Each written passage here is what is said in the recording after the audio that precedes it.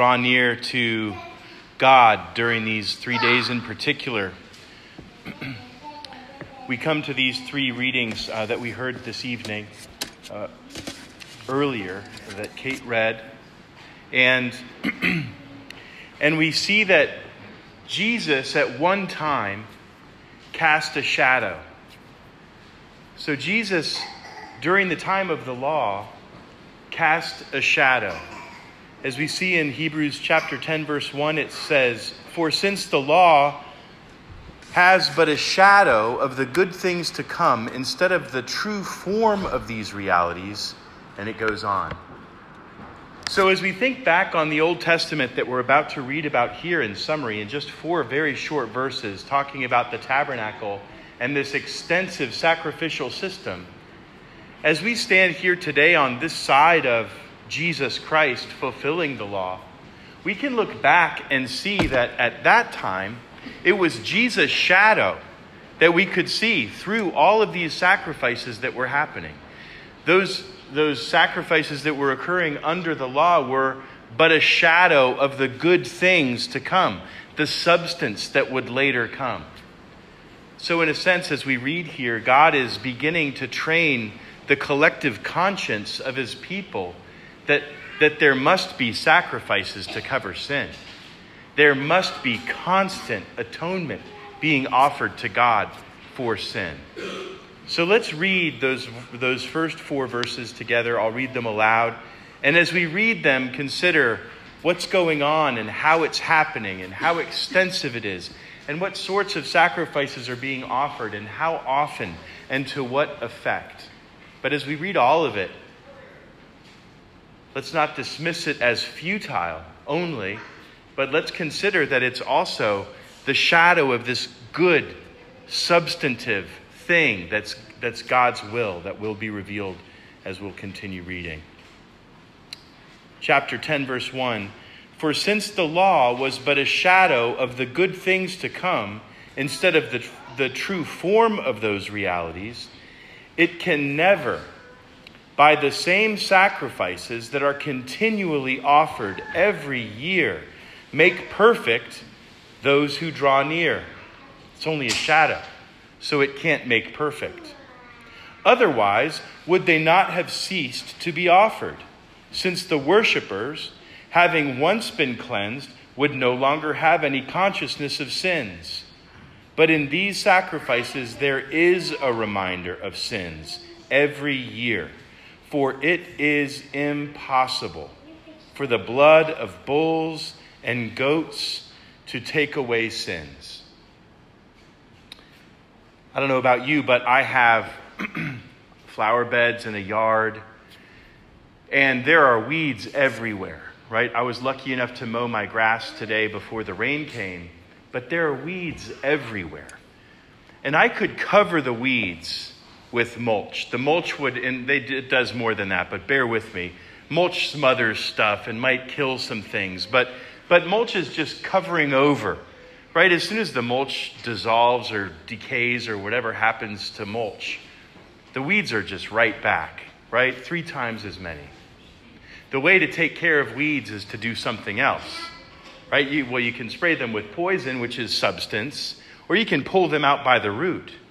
But I couldn't pull weeds out by the root just with my shadow. There would have to be something substantive to grab hold of it and take it out. As we see here, in one way, the writer of Hebrews is, in a way, telling us that these laws and these sacrifices that are offered continually year after year, they can't take away sins because they're just a shadow. They can't lay hold of something and remove it. They can temporarily cover over it. Because the shadow that's being cast is from a good object. It's from Jesus. Jesus at one time cast a shadow, and as the light of God's will shone toward his people through these sacrifices, in a sense, their sins could be covered temporarily. But let's continue reading, because Jesus, though at one time he cast a shadow, also Jesus at one time took on flesh. This substance came to us. Consequently, it says, the writer goes on, when Christ came into the world, when the substance arrived, he said, sacrifices and offerings you have not desired, but a body you have prepared for me. In burnt offerings and sin offerings you have taken no pleasure. Then I said, behold, I have come to do your will, O God, as it is written of me in the scroll of the book. When he said above, you have neither desired nor taken pleasure in sacrifices and offerings and burnt offerings and sin offerings, these are offered according to the law. Then he added, behold, I have come to do your will. He does away with the first in order to establish the second. And by that will we have been sanctified through the offering of the body of Jesus Christ once for all. So Jesus Christ at one time cast a shadow, and then later, in the fullness of time, Jesus took on flesh. Jesus came in person. Isn't it interesting that he points to these bodies of bulls and goats that were offered continually, day in and day out under the law, that could never take away sin? And then he says, but a body you have prepared for me. Jesus, in no uncertain terms, is embodied as God's will, as the substance of all these good things that God has planned for his people, namely their sanctification and the removal of their sins forever.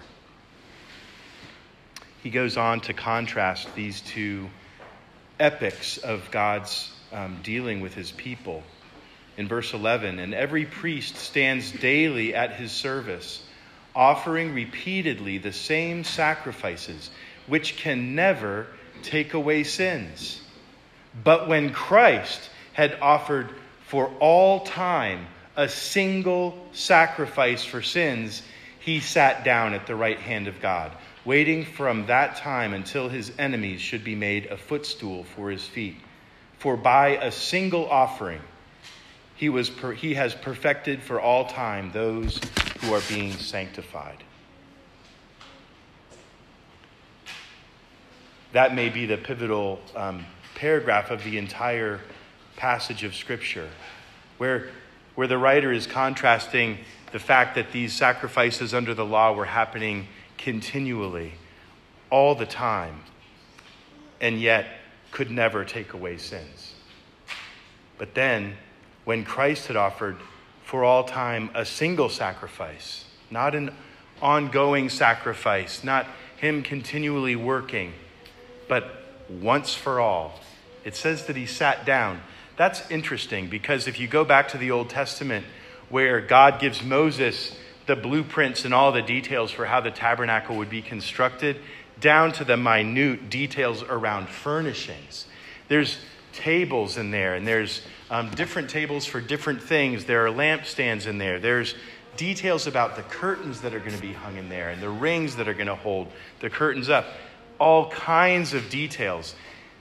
Every single thing that went in there was described and ordered by God. There wasn't some interior decoration happening by Aaron and Aaron's wife over dinner.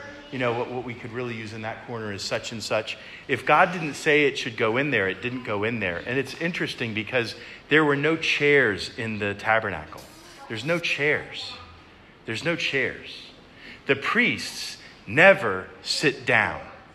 If a priest sat down instead of being always at the ready to make an offering for sin, it would send a signal to God's people that somehow we're good. But they were never good. Their sins were never removed. Again, they could be temporarily covered, but there was no place for a priest to sit. Their job was to constantly be on their feet and constantly offering sacrifices. And here we see Jesus, after he had made this one sacrifice, a body you have prepared for me. I have come to do your will, as it is written of me in the scroll of the book. Once he had done this, the writer of Hebrews says he sat down. He sat down at the right hand of God. It was finished. There's no more offering for sin to be made. It takes us back to creation, after God had made everything in the world. And he saw that it was good. He saw that there was nothing that he could improve about the eye of a squirrel or the way it can jump from tree to tree, right? Or the human ear. That everything was in harmony, everything was in equilibrium, everything was in balance, everything was good. And on the seventh day, God rested, signaling to us that it was good and it was perfect and it was finished. In the similar way, Jesus, when he had restored us, when he had taken away sin, sat down. As we gather today, and as we remember the death of Christ in particular, we don't come in the same way that the Israelites would have come when Jesus was merely casting a shadow of the good things to come. Every time the Israelites would come to the tabernacle to have another sacrifice offered, it says in verse 3, but in these sacrifices there is a reminder of sins every year. Every time I come, it's a reminder of my sinfulness and a need for me to kind of re-up my contract and have the etch-a-sketch of my sins shaken again. But then as soon as I'm finished here, it's going to just be all a mess again. It's constantly being overgrown with weeds. I'm coming repeatedly, being reminded of sins repeatedly, having sacrifices offered continually to temporarily cover my sins, and I have to keep doing this. So what's up in the mix is my sinfulness constantly before God, but God's gracious provision for temporary atonement through the shadow that's being cast by Christ, who's going to come someday. So it's gracious, but it's a reminder of sin. As we come tonight, as we continue to worship Christ through this weekend in particular, it's different for us. Verse 17, God says, as Christ sits down, as his payment for your sins is complete, verse 17 says, I will remember their sins and their lawless deeds no more. I will remember their sins and their lawless deeds no more. Where there is forgiveness of these, there is no longer any offering for sin. So as we come this evening to worship, to remember, we draw our attention on the sacrifice that Jesus offered to us, but we draw near with hearts full of hope. We draw near knowing that there's nothing for us to offer. We draw near knowing that even right now, tonight, as you're sitting here, Jesus on your behalf is sitting at the right hand of God, saying, that one is covered. The sins of that one have been forgiven and removed, and we will remember them no more. That doesn't mean sometimes. That doesn't mean when we're in a bad mood. That doesn't mean when they do them 5 times in a row. It means we will remember their sins and lawless deeds no more. So as we sit and consider, let's remember that Jesus also is sitting, having finished the work that he came to accomplish according to God's will.